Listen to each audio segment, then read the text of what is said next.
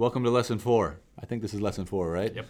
Lesson 4. All right, here's what we're going to talk about in this lesson. I think a lot of people are excited about the idea of being an entrepreneur.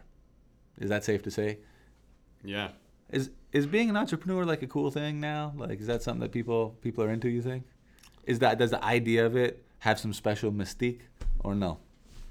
I don't think so, but I think everybody secretly wishes they were. Secretly wishes they could do that. Yeah. Got it. All right, good call. If you're watching this, it means you're a kid who has already decided, or I don't want to say kid, you're either a kid or you're a young person, maybe a teenager, but maybe younger, who for some reason is attracted to the idea of being an entrepreneur.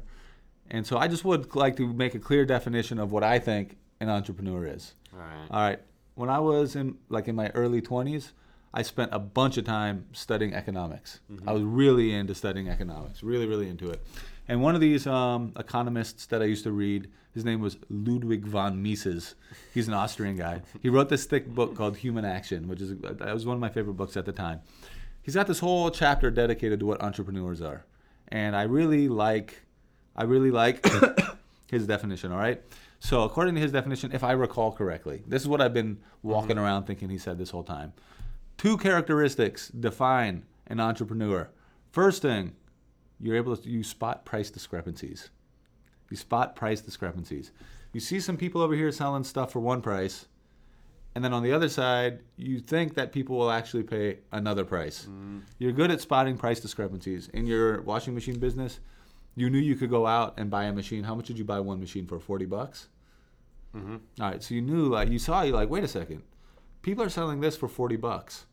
If I just work on this for like an hour, then I can turn around and sell it for how much? $150. $150. All right, so here's an entrepreneur. You're looking at it, you're going, wait a second. I can buy over here for $40.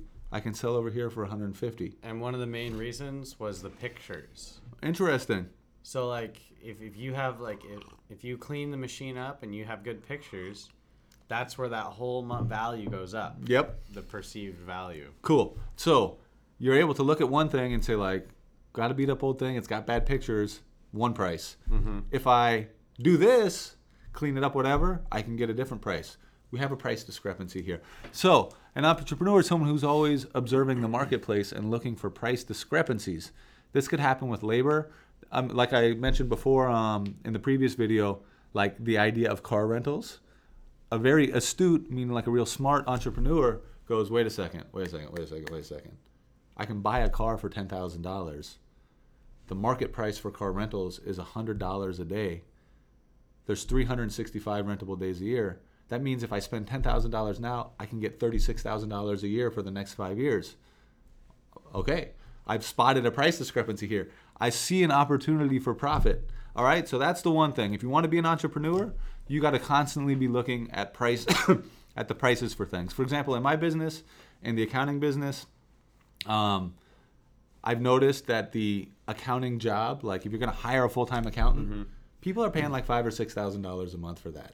All right, and I've looked at the job, and I've deconstructed it. I've broken it down into its parts, and I know that I can do that exact same job, even better than the $6,000.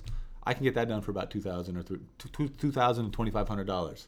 So what do I do as an entrepreneur? I go, well, let me hire $2,500 worth of labor, and then let me go talk to Mr. Business Owner and tell him, instead of paying $5,000, pay me $4,000.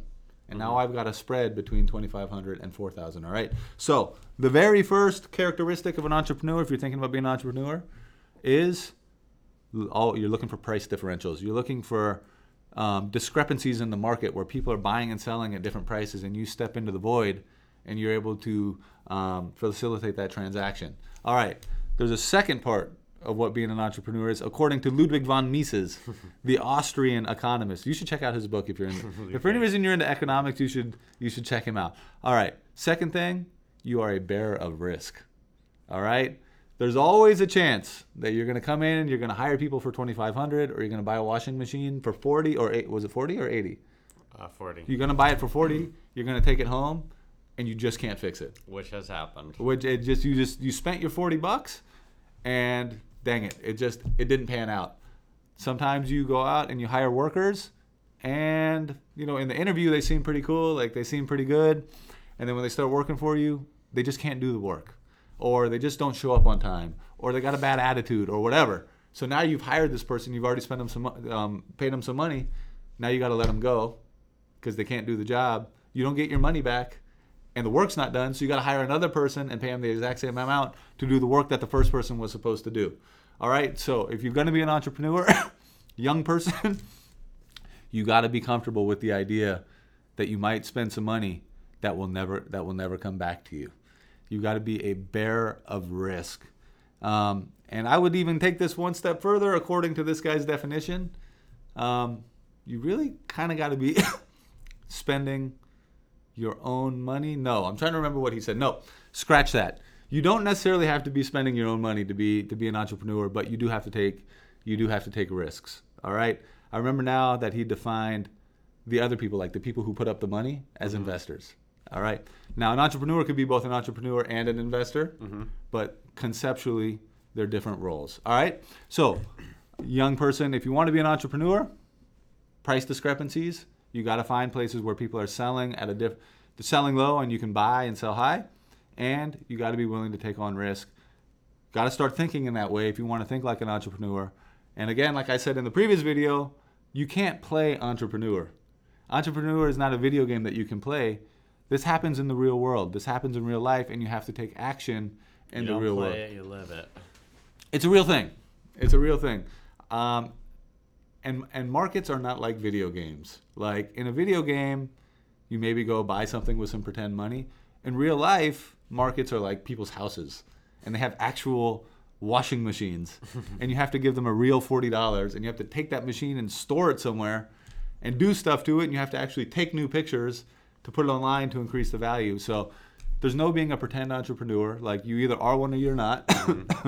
And I would encourage you then, if what you really want to be is an entrepreneur, if that's something that's exciting to you, then you start getting your head around these two things and you actually start doing them.